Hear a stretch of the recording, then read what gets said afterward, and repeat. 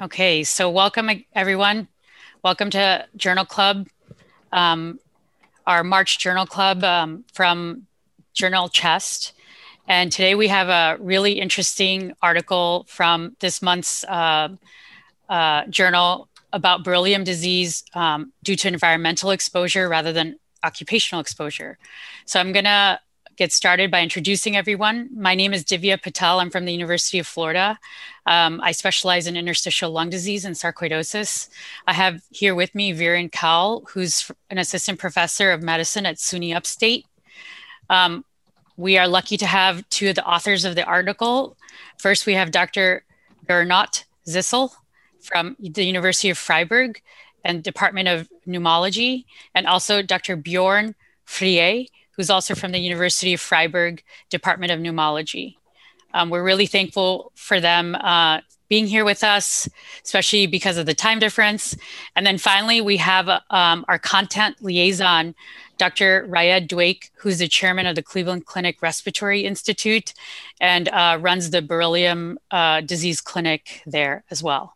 So thank you so much for joining us this afternoon. We're excited to discuss this interesting article.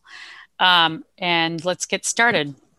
So first, just to go over the learning objectives quickly, we're going to review some of the immunopathogenesis of chronic beryllium disease and try to understand how beryllium lymphocyte proliferation tests are performed. We're going to also talk about specific exposures that are known to lead to chronic beryllium disease and try to understand the unique aspects of the cluster of beryllium sensitized workers in this paper. Quickly, the only disclosures we have from the speakers today are from Dr. Bjorn Frey, and he's listed his relevant disclosures there. So let's get started. I'm going to start out with Dr. Frey actually and ask him about how does beryllium affect the lungs and what do we know about the pathogenesis of that? Okay, so first of all, beryllium must come to the lungs. So the normal route is the inhalation route. So we need beryllium containing dust, beryllium containing aerosols that are inspirated by individuals. And the second aspect, one must know that beryllium is very small, and by itself, it cannot be immunogenic. And what happens in the lungs most likely is that beryllium changes the antigen presentation by conformational changes of the HLA complex. And this leads to a T cell response because the T cells are confronted with novel conformations that haven't been known before to them. And so they proliferate and they cause a alveolitis. And so ongoing exposure to beryllium leads to an ongoing alveolitis and at the end to the, let's say, frustrated reaction of the immune system, that is granuloma formation. And this granuloma may lead then to fibrosis, to distortion of the airways, so making the full picture of what we know as chronic beryllium disease. So, and for the moment, I think it's not completely clear what exactly happens, but we know that certain genetic alterations, especially in the HLA gene, predisposed to beryllium disease. And there has been a very recent paper I think that shows that maybe beryllium might be toxic to the alveolar macrophages, causing first inflammatory response, and that chemokine peptides may form novel antigens that can elicit a T cell response. So that is at least what I understand is chronic beryllium disease. Great. Thank you so much. Dr. Zissel, if you could talk about what is a beryllium lymphocyte proliferation test in general, and like why and when it would be used. In general, the proliferation test means that you activate a T cell by an antigen, which starts to proliferate. That's actually what a T cell does if it is activated, if it is stimulated by an antigen. And in this test, we stimulate the T cells, or let's say the peripheral blood cells, the white cells, with beryllium. Keep them in culture conditions for 4 days or 7 days. And afterwards, we measure proliferation by incorporation of BRDU. So this can be detected by an antibody, and the amount of BRDU incorporated into the cells mean that these cells proliferate very strongly. If they do not incorporate BRDU, that means they did not respond, did not proliferate, and then this would be a negative test. So in general, proliferation test means you stimulate a cell that proliferates and you measure the proliferation. That was great. Dr. Dweck, can you review with us, like, what is the difference between beryllium sensitization and beryllium disease? Like, what distinguishes those things? Yeah. Thank you for asking that. So I like to think of it as really stages. There's exposure, and there's sensitization, and there's disease. So those who are exposed to beryllium, some of them get sensitized and some of them do not. Sensitization basically is the immune response. And that's detected by, as mentioned earlier, by the beryllium lymphocyte proliferation test. Not everybody who's sensitized progresses to beryllium disease, but it's always a stage. Sensitization is a stage that precedes chronic beryllium disease. So really, chronic beryllium disease is defined by having end organ damage, so involvement of usually the lung, but it can involve other systems, and typically having non-necrotizing granulomas, but it can be other forms of interstitial lung disease. And that's really the progression in my mind: exposure, then immune response, which is sensitization detected by the lymphocyte proliferation test, and then the disease, which is detected by pathology, usually either by radiographic changes, but more importantly, by getting pathology from the lungs or the affected organ to show non-necrotizing granulomas or compatible pathology with the disease.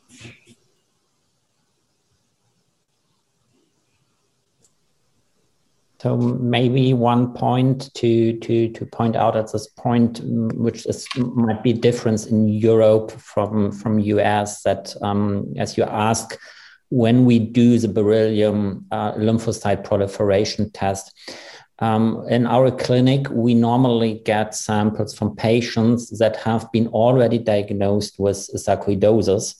And the physician is aware of this occupational related disease. The patient has an occupational history, making beryllium exposure likely. And so in this cohort of patients, we are asked to perform the beryllium lymphocyte proliferation test. This might differ from the surveillance programs established in beryllium handling industries in US. Yeah, that's a great point. And I think I want to add to that most of the patients that I see in my practice now are the second group, which is being under surveillance from the workplace. So they come often asymptomatic and no diagnosis, just a positive LPT test. And then we have to determine then how to evaluate them clinically to determine whether they have chronic beryllium disease or not. Clearly, this paper was almost the opposite, where they had a patient who had a granuloma, and then you investigated whether they have beryllium disease or not. That's a great point. Thank you. Perfect. So Dr. Dweck set me up really nice. So what happened in this study, and I'll take credit for the work here, right, guys? So is you have a patient who, looks like they have granulomatous lung disease, diagnosed with sarcoidosis. And I think we've all been in this familiar situation. You rule out the common stuff, so you're left with this granuloma.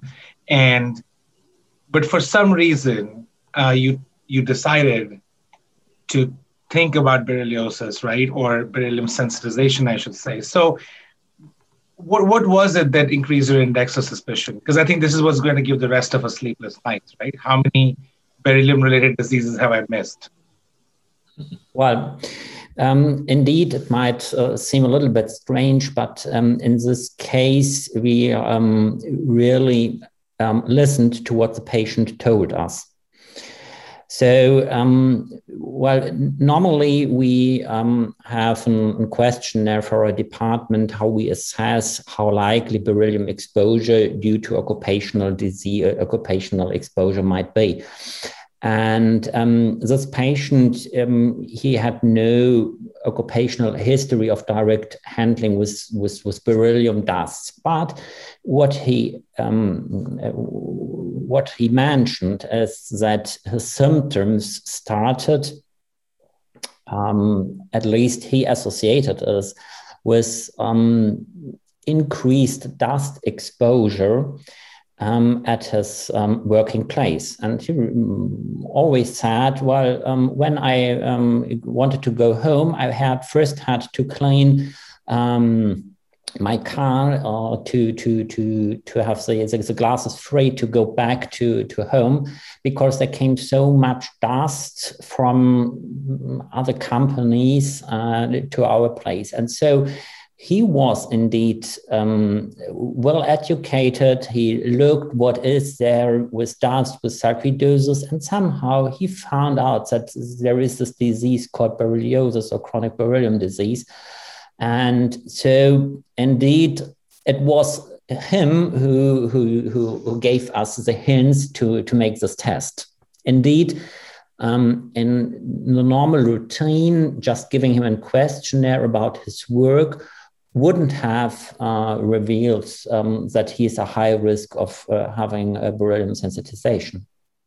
That's interesting. So, you know how we typically don't consider case reports to be the pinnacle of science. I guess, you know, you guys did exactly that. You listened to your patient, essentially generated a case report in terms of interesting exposure, then kind of pursued that. So we'll move on to, and I'm going to hand off to Divya shortly. We'll move on to the next slide, which shows the table.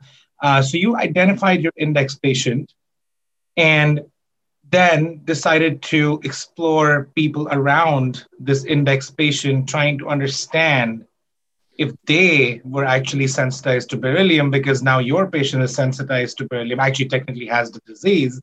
So how did you guys go about finding out this cluster, and walk us through, because this was a very detailed process, very meticulous. So you found a cluster of patients, you then started figuring out where this is coming from. So walk us through all of that. Well, to tell the truth, also this has been a very nice opportunity at the end. The patient, he was very alerted for this disease, and we could not say, well, you have an occupational disease, because the assessment at the the Department for Occupational Medicine at Munich, they didn't find any hints for occupational exposure. So in his work, he was not working with any metals where beryllium dust could be released. So this was really, really strange. But he had this sarcoidosis, he had this association with dust at his working place, not deriving directly from his work. And so he somehow managed it that his colleagues became tested as well. And one must say that the employer, he allowed on a voluntary basis, so there has been no health regulatory saying everybody must go for a test. But the employer offered this to his employees, employees, and they came, so at least 2/3 about came to our department to make the beryllium proliferation test. And well, there have been 5 patients positive. And these patients, we looked a little bit closer. So I will not call them patients because indeed they weren't diseased. So they were at least volunteers. They had this positive LPT. And so we looked then for lung function. We did some X-ray. We looked for symptoms. We had this one female who reported cough, but we did not find any further hint, even in bronchoscopy, of lymphocyte alveolitis. So at the end, we said, okay, we have here patients that are beryllium sensitized. We informed them about what this means, that it may lead to chronic beryllium disease at some point, that they must be aware of this. But however, all those patients, they didn't come back to us. So we hope that even after these years, they are still quite healthy and do not have any related diseases. So yeah, that was the way it worked out. Perfect. So Dr. Jisal, this here is on the top panel showing your beautiful investigative work. We have in that blue star, that's the company where your workplace.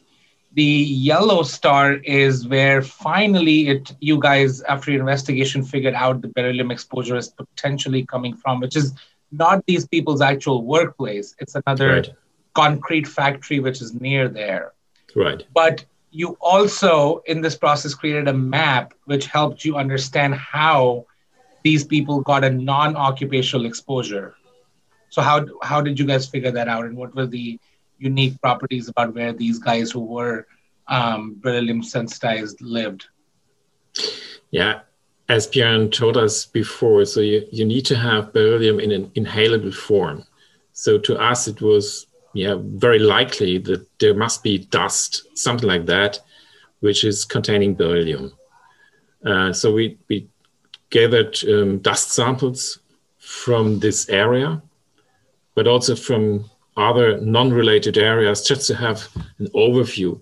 The point is that in Germany, beryllium is very badly monitored. So there are some sporadic values concerning the beryllium concentrations in dust, soils, whatever, but there is no regular surveillance of beryllium. So we collected these samples, and we also, we were really naive. We have no knowledge about beryllium concentrations in dust, in soil, whatever. So we read something, and then that came out, okay, there might be some sources in the surrounding because there is a combustion company, there is these concrete companies. So we try to collect and to narrow where it might come from. So if it is not the occupational disease, so it might be an environmental disease. So that's what we try to figure out. The main wind direction is shown here, this triangle. We thought, okay, there must be a source of beryllium. If it is not the company itself, it must be in the surrounding, and try to get a clue where it might come from. And so you showed that the patients who were beryllium sensitized lived closer, their home was closer to their workplace, and then also to the concrete factory where you think that the beryllium originated. Right. Okay. So let me just clarify a point, if you don't mind. Sure. That you mentioned the inhalation part, which clearly for lung disease, inhalation is an important route, the most important route. But you can get beryllium sensitized through skin and mucous membranes as well. And we've seen that in industries. Usually you don't get lung disease, but that, this is something the companies in the US have done over time, is to minimize skin exposure, to minimize sensitization, but still, of course, inhalation is key for developing long chronic beryllium disease. I just want to clarify that. I would ask you, is it enough to get, if you have skin contact with beryllium, is it enough to get lung disease, or is it enough to have sensitization? Sensitization usually. Sensitization, right. Okay. Right. Thank you. Okay. So I think we kind of addressed the first part of question 3. You know, if it wasn't from occupational related, what else could it be? Besides the concrete factory and was there anything else that you were suspicious of besides the concrete factory as a source of beryllium when you were doing your investigations of the area and the environment? Yeah. So the workers there, they work in road maintenance. Mm-hmm. They work in every related stuff. So maybe asphalt would be a source of beryllium too, because there are some additives. Fly ash may contain beryllium from combustion, for example. But what we found was very inconclusive. There might be some beryllium in, but it's not in that masses. And second, again, you need to have inhalable particles, which is not given in asphalt, but you have it in the dust from the concrete. Okay. So they don't produce fresh concrete. What these companies do is they recycle old destruction concrete. I see. And during this process, you have a lot of dust. If you don't care, then it is spread out, and which is really inhalable. Yeah. Can I comment on this, Divya, as well? Sure. Go ahead.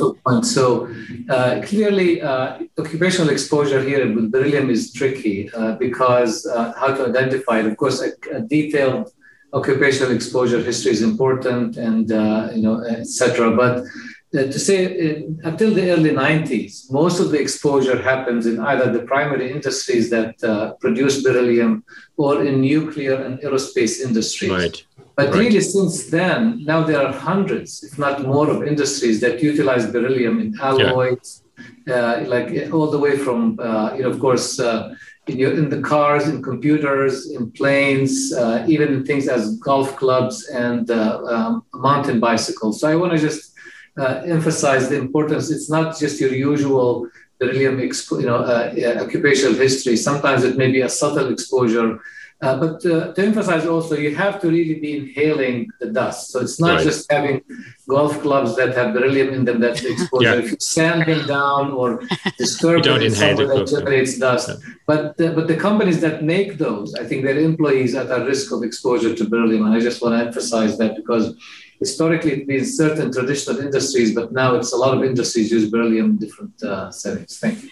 So in the U.S., Dr. Dweik, I know the U.S. government is very much interested in like the beryllium in the nuclear industry and aerospace, but like is NIOSH or OSHA watching these other newer industries also, or keeping track of exposures in those newer industries? I'm not aware of any active tracking going on, but definitely when beryllium is shipped to these companies by the primary producers, it's labeled, with its hazards, etc. Now, but it's up to each company how they handle it and how they inform their employees, etc. And that's, I think, an area that would require probably a lot more attention from us, especially that, when companies who are used to dealing with beryllium, they are aware of this, they do surveillance, as we said, we do screening, but companies who are not primarily dealing with it, that's where the risk of, I think, we underestimate the number of people exposed occupationally to beryllium in that regard. Another big one, actually, which I don't think is a big deal in the US anymore, is dental implants. Mm-hmm. Historically, some of the dental fillings and implants were contained beryllium. I don't know how often is that happening in Europe, but I think it's not as common in the US anymore. But it's not, having the implant may expose you because there's beryllium in it, but also the dental technicians. There's outbreaks periodically in dental technicians who sand these fillings and implants that may get exposed. So I think we need to be hyper vigilant and thinking outside the box when thinking occupational exposure in beryllium. It's not just as straightforward as may seem. It's not like other occupational exposure with dust or silica that's obvious. Beryllium is in so many things now in the form of alloys that we need to be more aware of these things. Yeah. I would like to add, so in dental technicians, it was the first accepted occupational disease, berylliosis. So indeed, we had the problem with beryllium containing implants and all these brackets and whatever. But since the 19th, I was told that since 90s, it is out. So there is no beryllium anymore. I'm not sure because it's not clear where all the material comes from. But that is what I already hear from the dentist. Okay. One couple other things we wanted to ask the authors. Is there any possibility there was a different occupational that was missed in this? And to add to that, like, what would be the limitations? Do you think that with these 5-6 patients, 5 that are sensitized, 1 with beryllium disease, is that enough to say that this concrete dust, contains beryllium, and that, the workers that are exposed to this concrete dust should have protection, special protections, and things like that? Wow. Let's start with the first question. Well, for the index patient, we are quite sure that we did not miss any previous occupational exposure to beryllium because he was assessed at a specialized department with a colleague. We have a close cooperation. Caroline Quattrucci is co-author. And she and her boss they looked very closely to this patient to really rule out that there has been any other occupation suspicious of beryllium exposure. So for the other people that have been sensitized, we ask them for their work and we ask them for their previous work. However, we were mainly, interested in seeing do they have a disease rather than do they have a previous work where it could be possible. However, one must admit, knowing the German occupational structure, these persons, they normally do not change their workplace very often. They live in this village, they work there, they have a public employer, and so we do not think that there is that there are so many, that they all came from other occupations where they had beryllium exposure prior to entering this company. However, you're absolutely right. Just having 6 patients with beryllium sensitization, one of them with chronic beryllium disease, and finding some elevated beryllium concentrations compared to other dusts does not necessarily prove that there is a causal relationship. However, one must say that beryllium sensitization is, at the end, not a very, very common thing. And we have this time link of this concrete dust being blown. The patient who became diseased, the same persons who are who are working there, and even living closer to the region where the dust concentrations might be higher, so having also exposure afterwards. However, there might be even another company we did not consider, or we did not look.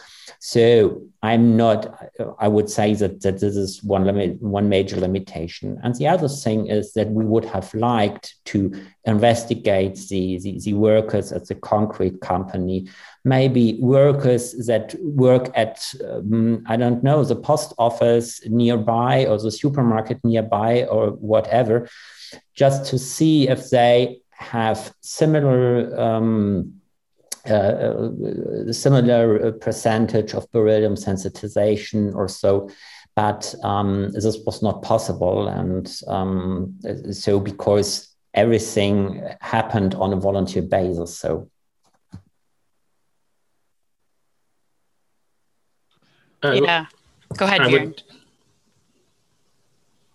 I just want to add one thing. So if you ask, might we have missed an occupational exposure? Maybe, don't know. But I would turn it back. So when we start investigating the dust, my maybe naive idea was there should not be any beryllium in. Mm-hmm. But in fact, we found beryllium. So this is what was first astonishing me. And we found it in very different concentrations. And then we start reading, start learning, where is beryllium? Is it normally out there? Is it exceptional high here? And we have to say, no, it's not exceptional high, but it is higher than in other areas. So I don't care what beryllium, what is in granitic rocks or wherever, but I care about beryllium, which is in inhalable dust, in the surrounding, in the environment. And that is something what astonishes me and which deserves attention. Yeah. So on that, just taking a hint from that, Mohammed Rashad, one of the attendees, he has a few questions. One of them, he's stealing my thunder, but that's totally okay. So the first question is, how is a positive LPT enough to diagnose chronic beryllium disease? Because Dr. Dweck did mention it's a spectrum. So Dr. Dweck, and I know I shared a recent review that your group had written on this, right? Metal allergy, it was called. Very well done. So can you explain how you clinically use to differentiate the two entities? Yeah, so currently, since the lymphocyte proliferation test was developed in the early 90s, the sensitization or a positive LPT is required for the diagnosis of chronic beryllium disease, but not sufficient. So what you need on top of that is, as I mentioned earlier, some form of pathology or involvement of the organs.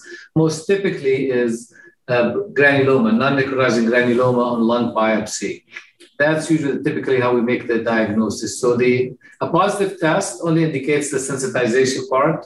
The pathology with the positive test makes a diagnosis of chronic beryllium disease. Having said that, the definition of chronic beryllium disease has evolved over time. Before, like there's a beryllium registry before the lymphocyte proliferation test was developed, and the diagnosis there was purely by pathology and by radiology, by X-ray and pathology. And that's really how it started. But once we developed the lymphocyte proliferation test, it became an integral part of the diagnosis now for clinically, but also for regulatory agencies. So to me, to have a diagnosis of CBD, you have both a positive blood test or lymphocyte proliferation test on the lung. That's another option to do it on lung lymphocytes, but also pathology compatible with the disease.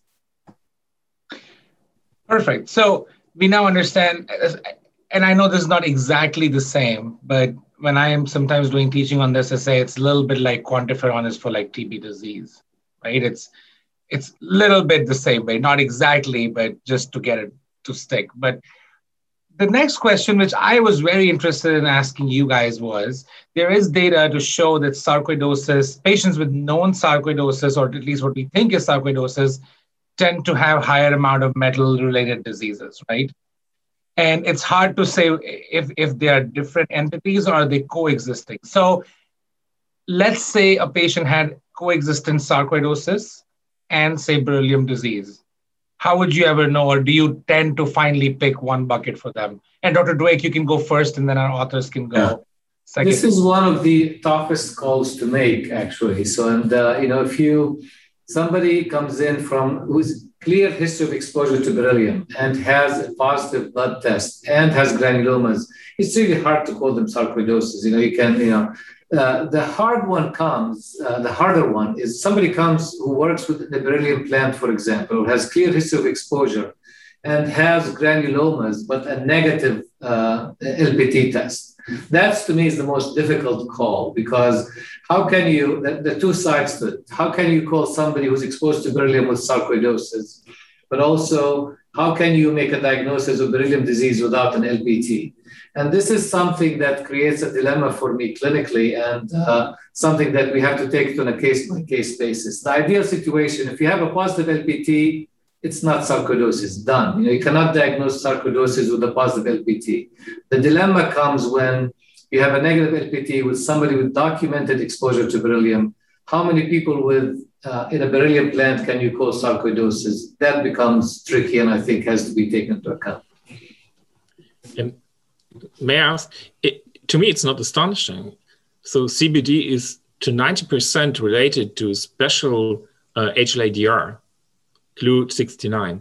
So if you don't have a CLU69, you have a very small chance to get a CBD. So why not? You may have beryllium in your lungs, but you don't need to have berylliosis. So it's that interaction, right?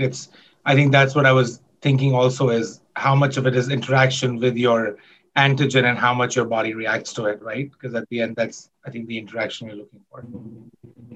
Yeah.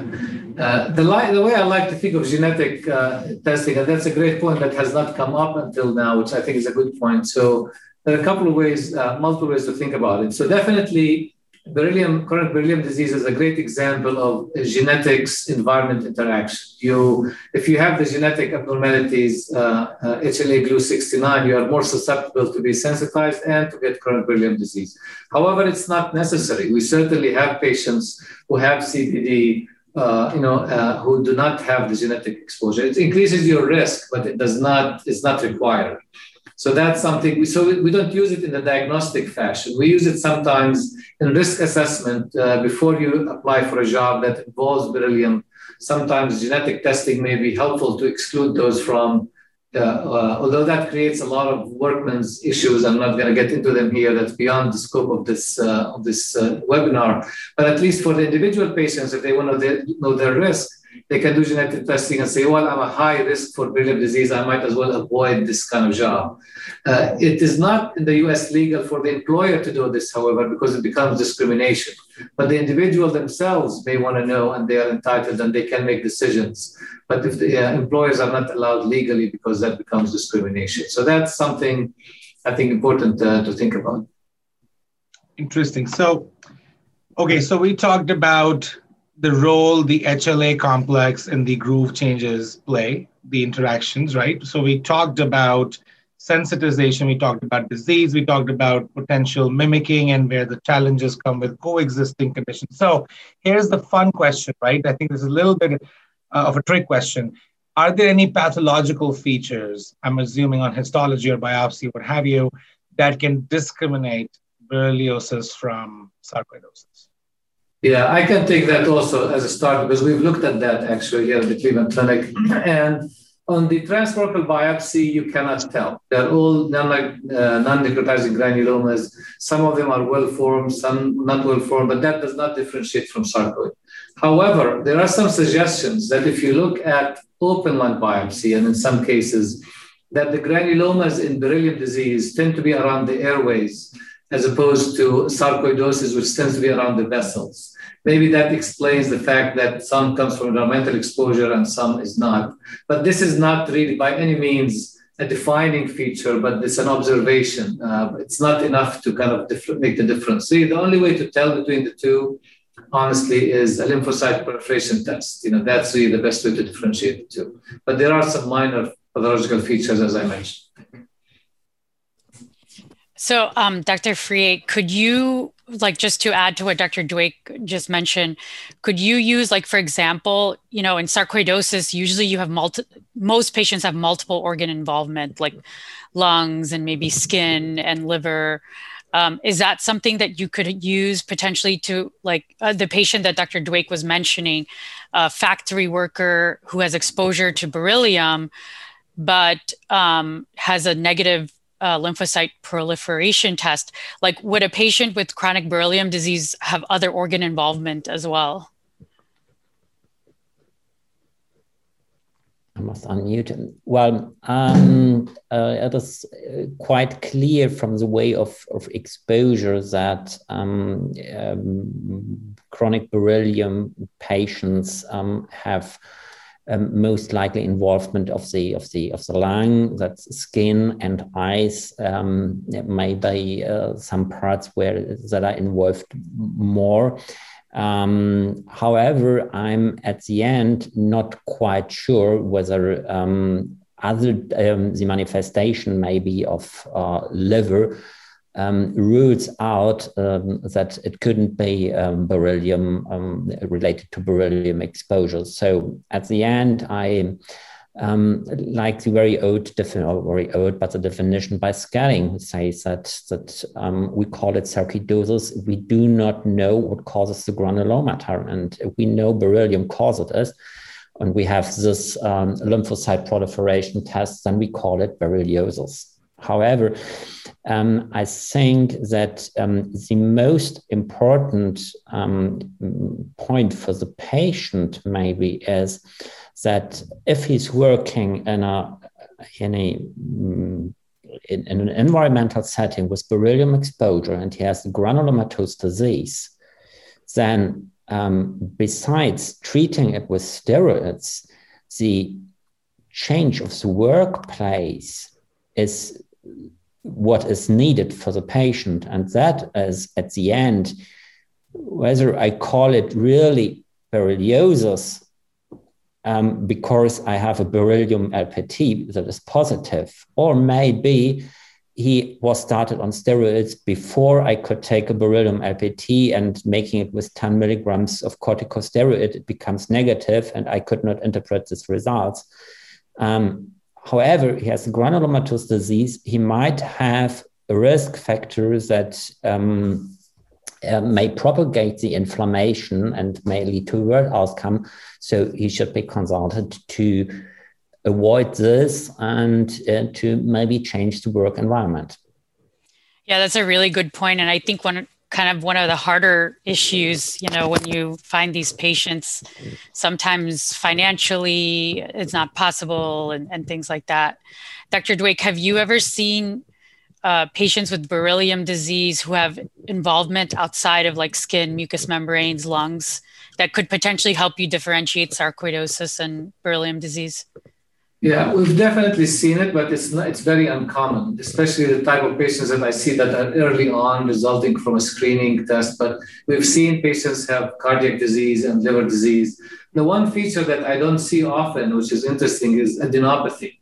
Adenopathy is not very common in beryllium disease as it is in sarcoidosis. And sometimes, again, it's not a guarantee, it's not pathognomonic, but it's a hint that there's maybe something beyond. I had a patient who had significant adenopathy, and further evaluation revealed that actually they had lymphoma, which is completely separate. So if you see adenopathy in sarcoidosis, in beryllium disease, you need to look further. Don't take it for granted that it's due to beryllium disease. That's one. Okay, that's great. Thanks for sharing that. One more question I have, Dr. Zissel, could you mentioned, prior to the start of this journal club that you have been testing a lot of people for beryllium sensitization. Can you talk a little bit about that, who you're testing, what your findings are, and what your goals are by doing that? Normally we do it from peripheral blood, so from isolated mononuclear cells. What we often see is more or less positive cells, but very rarely really impressive cells. So we have a few patients with very impressive LPTs with high increase in stimulation indices. We have now maybe I told it, more than 1,000 tests performed. We do proliferation tests not only for beryllium, but also for some other drugs, for example, amiodarone, which is also causing a lung disease, and you have activated T cells activated by amiodarone. We did it also for other drugs. So that is widely used. So you can adapt this test to other stuff. So. All right. So as we're coming close, and we're going to be shortly asking you guys to give us your top twos, right? Take-home points. But one question that is coming up from the audience is, so if you have patients who have sarcoidosis, should we be thinking about routinely checking LPTs? Which is, I know, but I thought this would be a fun one to ask. The LPT is very laborious. It is a lot of work. We can perform maybe 3-4 tests a day for a single technician. And it takes at least a week or more to get a result. So this is, in my opinion, it is a very bad test, but it's the best we have. So what I wish would be a more easier test. Yeah, you mentioned before the ICRA tests, maybe. But what we see and others is that interferon gamma release and proliferation are not necessarily linked. It may be, but must not. So ICRA is not a possibility. So I would wish to see a test which is easier to perform than LPT before we say we test every sarcoid patient comes into our clinic. You got it. And then based on your study, Dr. Freya, do you think if you find a patient who is appropriately diagnosed with either BPD or is sensitized in a work setting, what have you, that cluster analysis should be considered more commonly? And Dr. Dweck, that's for you to follow up with as well.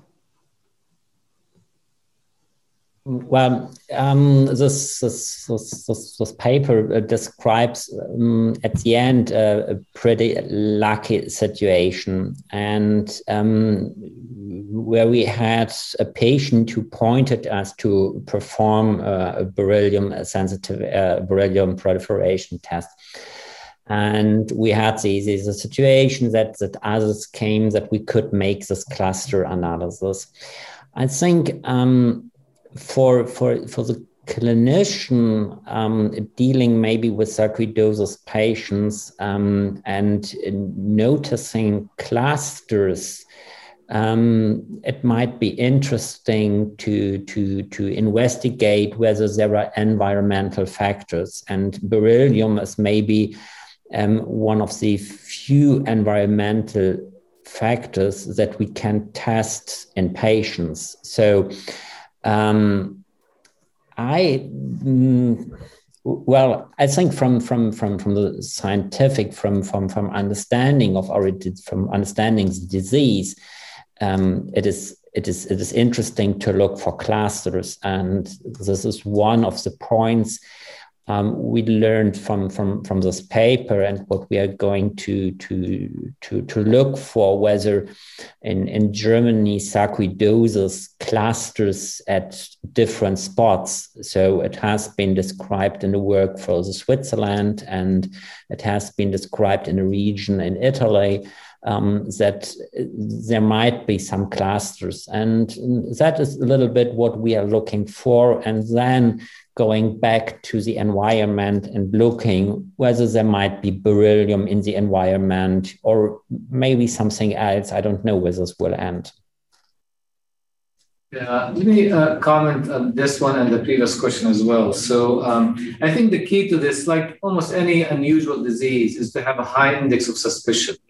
I can tell you, I've seen patients with seemingly unrelated industries like shipping, sometimes containers where they ship kind of beryllium-related things, and they have developed beryllium disease. But also the fact that some patients, individuals, are genetically susceptible. You can find it in unlikely candidates, like in beryllium plants, secretaries can have it just because even though they have not set foot in a plant, just the fact that they're genetically susceptible doesn't take much for them to get sensitized and get beryllium disease. So I think the key is high index of suspicion. And then, like this team has done appropriately, is once you have an index case, is to like look kind of around and find what the source may be.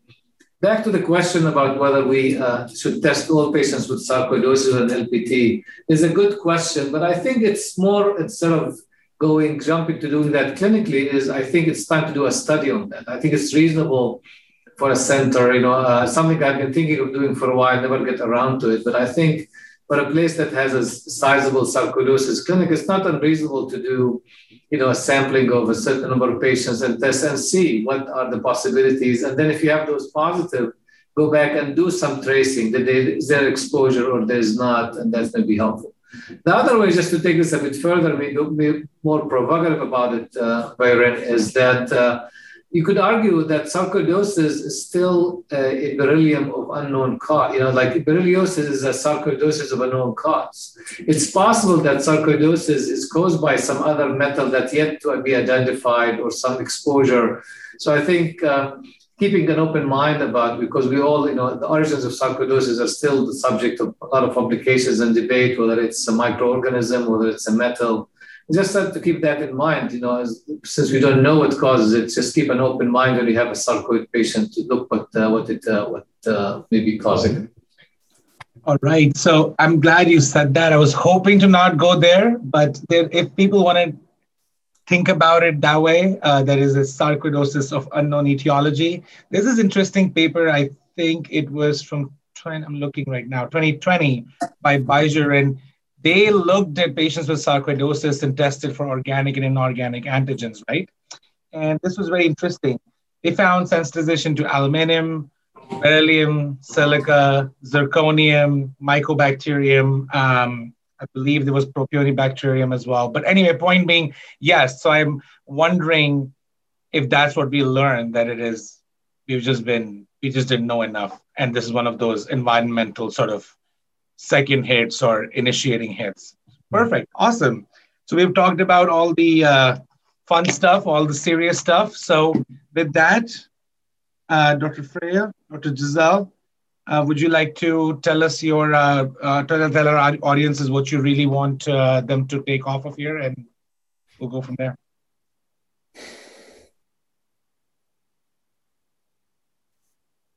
Dr. Giselle, Dr. Freya? Yeah. Yep. Maybe my wish would be that the physician should be alerted. Occupational disease, berylliosis might be an occupational disease, but must not. That is what we think is a message of our study. And what I see is that the awareness of berylliosis is increasing, at least in Germany. That is what I really believe, because the request of the test is increasing. So, well, I think maybe for the individual patient, I think it's the results here are not of utmost influence on his treatment or on his diagnosis. So I think we should stick on sarcoidosis, known or suspected beryllium exposure performing a beryllium LPT. However, I think that for physicians and especially for researchers, as Dr. Drake said, it's interesting to look whether there are clusters of sarcoidosis patients, whether this clusters might lead to identification of immunogens that cause this disease, because we still, from the sarcoidosis point of view, we still know too less about it. On the other hand, I think also beryllium disease, because we have this patients at risk, we have patients that have an immune response, and we have patients that have a disease, is an interesting, let's say, model to better understand maybe steps in the development even for sarcoidosis. So to maybe to look for genetic alterations that are found in the one or the other step. And furthermore, I think that investigating the impact of dusts on the health of patients, of the health of individuals, is also an important issue that should be much more focused by health authorities.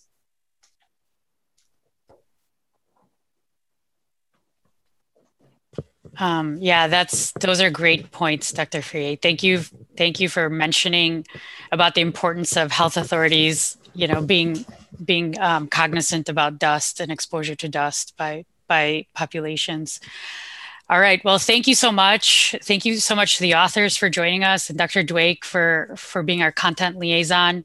This is a really great discussion and very interesting one, and it's definitely it's convinced me to do a better job of taking my environmental and occupational histories.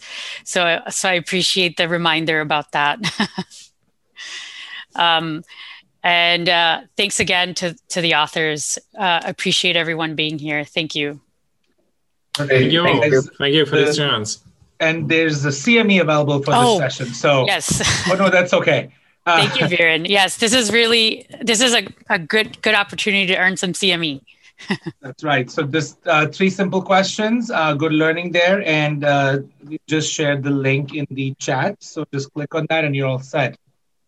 Yeah, all you have to do is click on that link, answer 3 questions, and you'll earn yourself some CME for attending this session. All right, Divya, Dr. Dweck, Dr. Freire, Dr. Bond, thank you so much, everything, Dr. Giselle, and continue the good work. Thank you. Have a great day. Thank you all.